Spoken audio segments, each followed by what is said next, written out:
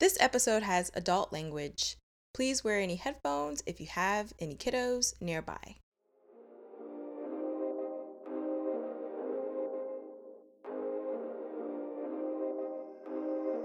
Hello, and welcome to the Real Talk with Tamara podcast. I'm Tamara, a photographer and creative director for beauty, wellness, and lifestyle brands and professionals, and your host of Real Talk with Tamara. So, this podcast covers actionable, down-to-earth business and lifestyle advice for creative entrepreneurs who aspire to make an impact in their communities while keeping it real, of course. A little housekeeping before we get into it. Please follow or subscribe on iTunes or Spotify. And comments are currency, so please leave a comment. You may just get a shout out on an upcoming episode. Happy end of the month, cool cats and kittens. It's another end of month review, and I have a lot on my chest. So for most of us, depending on where you live in this country, it is month 2 of lockdown or a stay-at-home order.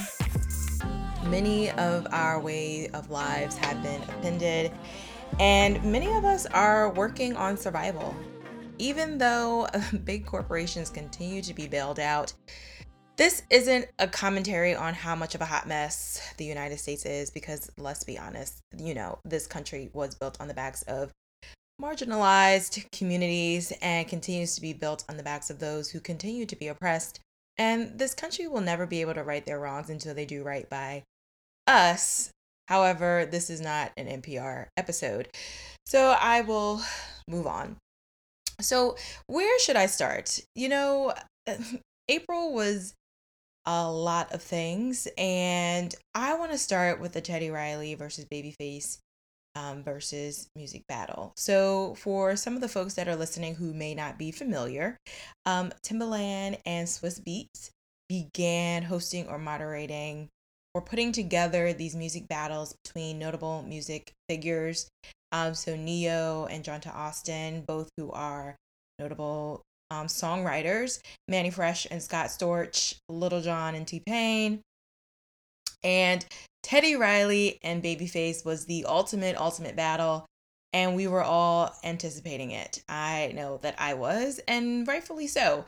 If you live under a rock, both legends have created quality, groundbreaking music spanning some of our lifetimes, including mine, and I just turned 34, which is even crazier to say. But nevertheless, we were ready for this battle. So let's talk about the great one out of the three. So the third time they did it, which was on the 20th, it was amazing. I got my entire life, and at one point there were actually over 500,000 people watching the IG live together, which is insane because it shows the power of Black culture and why we need to be putting money behind Black culture, not just appropriating it, why we should be putting money behind Black artists, Black creators, so on and so forth. And I want to quickly digest the second time the battle was supposed to happen. The first was postponed because Babyface was sick with COVID-19, which he and his family are recovering from, thankfully. But the second time around, if you watched it live, between the audio quality, the hype man and a complete soundstage and entourage. Let's not even talk about the lack of social distancing on Teddy Riley's side. It was a classic example of what happens when you do too much, right? And not to beat a dead horse, but this is something that happens when you do too much in your own business, right? When you're offering too many services, too many price points, it tends to breed confusion amongst your audience. And as a result, it dilutes your trust and credibility.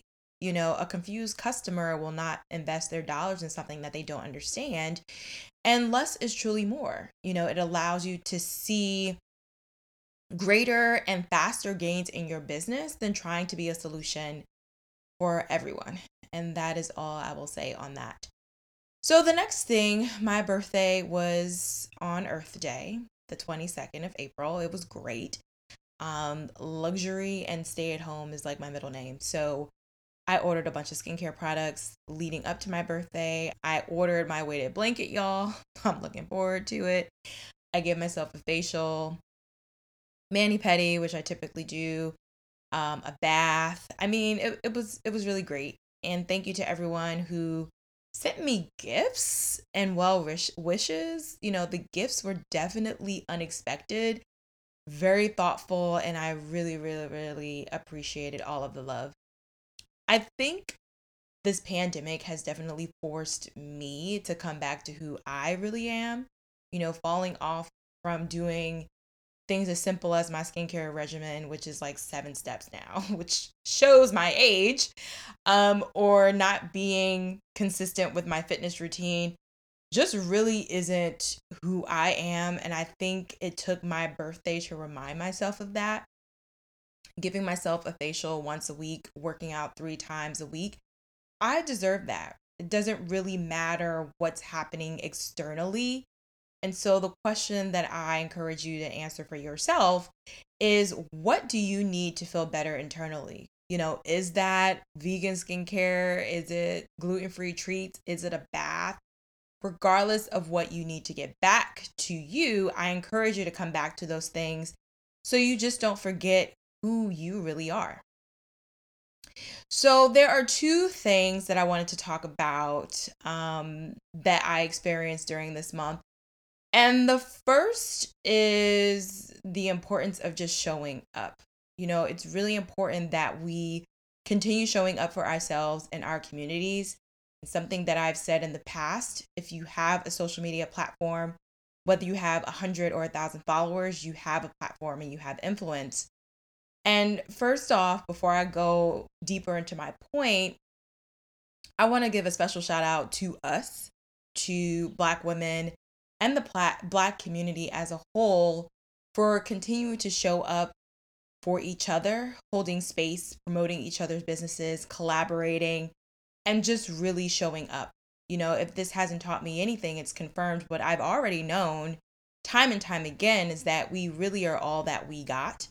And second, whether you want to hold on to this reality or not, showing up is how you'll be able to survive and eventually thrive in this current climate and over the next few months. I think it is totally fair to say this is a traumatic time and experience for everyone, especially marginalized communities trying to navigate every sector of society right now.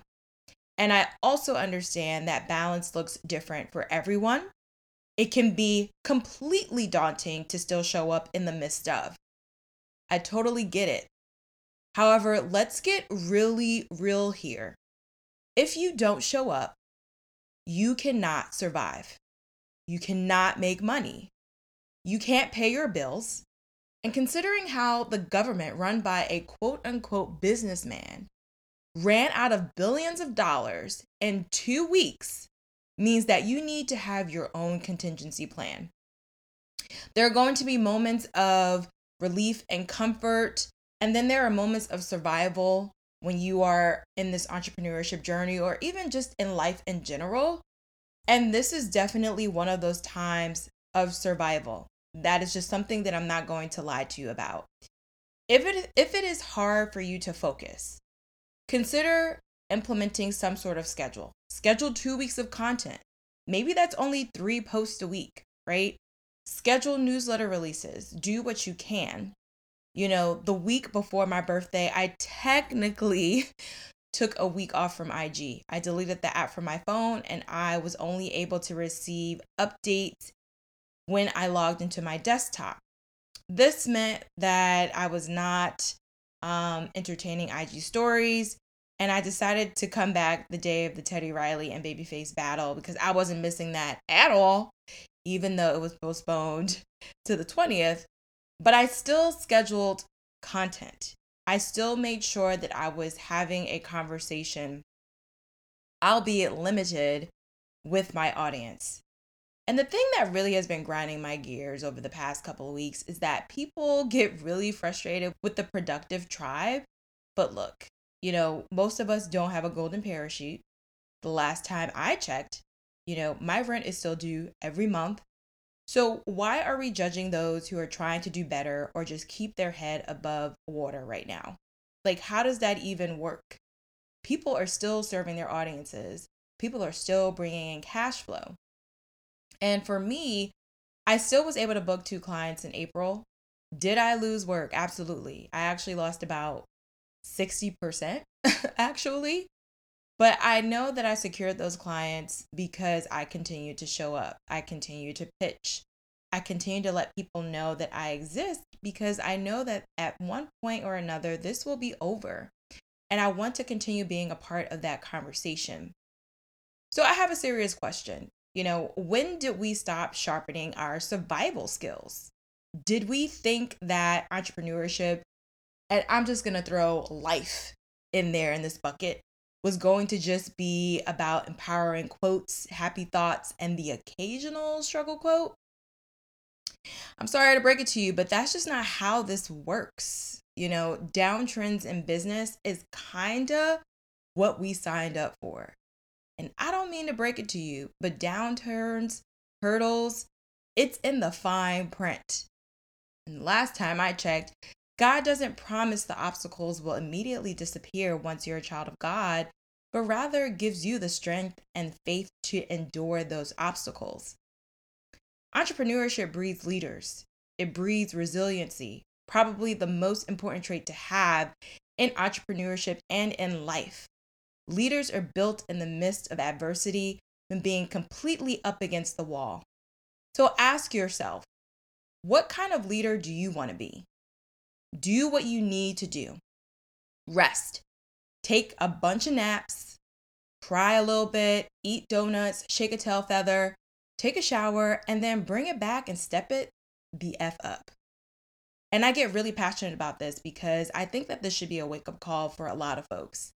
If your finances are trash, what can you do to improve them now? If your one source of income was shaken, what can you create to protect yourself for the next time? You want to lose 5 pounds? I'm sure there's a Zoom video call for that. This is not the time to be idle with your life. And it reminds me of the meme that says, "Are you going to cry or boss up?" And the response is, first of all, I'm going to do both. That applies here 100%. So my last thoughts on showing up is this. It doesn't have to be this curated piece of work. As someone I know says often, the first draft will always be trash, but it'll give you the opportunity to get better and improve. You have something to work with. But please do yourself a favor and show up first. So the second thing that I wanted to share, which was a radical revelation, starts with a little story of a mini launch I did earlier in the month. And as much as I hate to say this, but it's true, failure is a great lesson in understanding what didn't work and what not to do for the next time. This month, I taught a free webinar sharing how I built a successful product photography business. And I offered 3 mini trainings for sale based on former mastermind students' top 3 issues, which were organizing their photography workflow, how to pitch to brands, and how to use IG for their businesses. About 10 people purchased, which was about $900. I actually made that $900 in one day. And there were 3 things that I realized. One of them not being, how was that so easy? But the first thing I realized is that less really is more. This is something that I believe in life and in business. I did less promotion for this training than I did a few months before when I promoted my previous mastermind program. I only promoted it for 4 days and I had a 75% webinar show up rate. I offered a 24-hour fast action bonus and I made the most sales in the last 15 minutes of that promotion. I want to thank my sales coach, Marva Goss, for walking me through that strategy, and specifically a strategy that works for me and my personality that was just as effective. The second thing that I learned is that there's always an opportunity to niche down even further. So instead of trying to cater to all photographers, I catered to product photographers, a genre I'm pretty much familiar with, as that is the business that I've built. And also, it's technically one of the few, if not the only type of genre that can be executed while still social distancing at this time. And the third is you have to meet people where they are and really mean that shit. I can only speak for myself, but I have been offering courses and programs for the past 3 years and I have been doing it all wrong and really against my own personal beliefs that I didn't realize that I had. And while I believe that serving is selling, my intentions were not completely pure when offering my programs. And I knew this because no one was buying. I knew that I needed to figure out what was the disconnect, because if I didn't, I'd be really resentful and living with a ton of what ifs and why nots. And considering I have a lot more time on my hands, I decided to reflect, and it came to me one day before I've promoted this training. People know me for flat lays, product photography, and styling. You know, my birthday was a clear example of how when people were wishing me happy birthday, they were like, I hope you had donuts. Like, that's just how much the brand resonates. And if you are a day one, you know that I've been in this flat lay game for quite some time. And I think we can comfortably say that I'm one of the go-tos in this field. And that has always been my intention. My intention has been to focus on one thing consistently and do it well. But I also understand that I am so much more than that. You know, my business is only about 30% of who I am, and I have a lot more to offer. Actually, it's probably 40%, but you know what I'm saying. It's not just who I am. Um, but I found myself wanting to create a course not only to serve my audience, but apparently to prove my intelligence. So I remember being about 22 in Miami, and a man literally said to me after a few hours of meeting me, and I quote, "You know, I didn't think you were that intelligent when I first met you because you were so bubbly, but I was wrong." First, what the fuck? And second, what in the entire fuck? Like, I didn't realize it then, but that memory, among others, started popping up in my head. Like being asked, does what I do even make money? If I'm currently making money, how does what I do work? Which led me to this crazy conclusion that a course, a premium 4-figure course, would prove to others that I'm smarter than just offering flat lays and product photography. That I can charge 4 figures and be this ingenue and prove to people that I am worthy of whatever I'm worthy of, and they can stop asking me these dumbass condescending questions. Ain't that some shit? I mean, I honestly couldn't believe that that was an issue for me. You know, the feeling of proving myself, proving my worth, my intelligence by trying to play somebody else's game. And for me, it was a eye opener that I didn't realize I needed. It was the breath of fresh air that was necessary to revive me. And I just needed to sit my ass down to really think about this. And that's one of the reasons why I took a break from Instagram when I did. Because the reality is, who am I proving what to, right? I built a 6-figure product photography business from literally nothing, like nothing. Like I had an iPhone and I bought a soft light. Actually, The story is two, but I only had one at the time when I first started, and I bought it from Amazon.com for only $40. I went from charging nothing to charging almost $2,000 for some of my packages.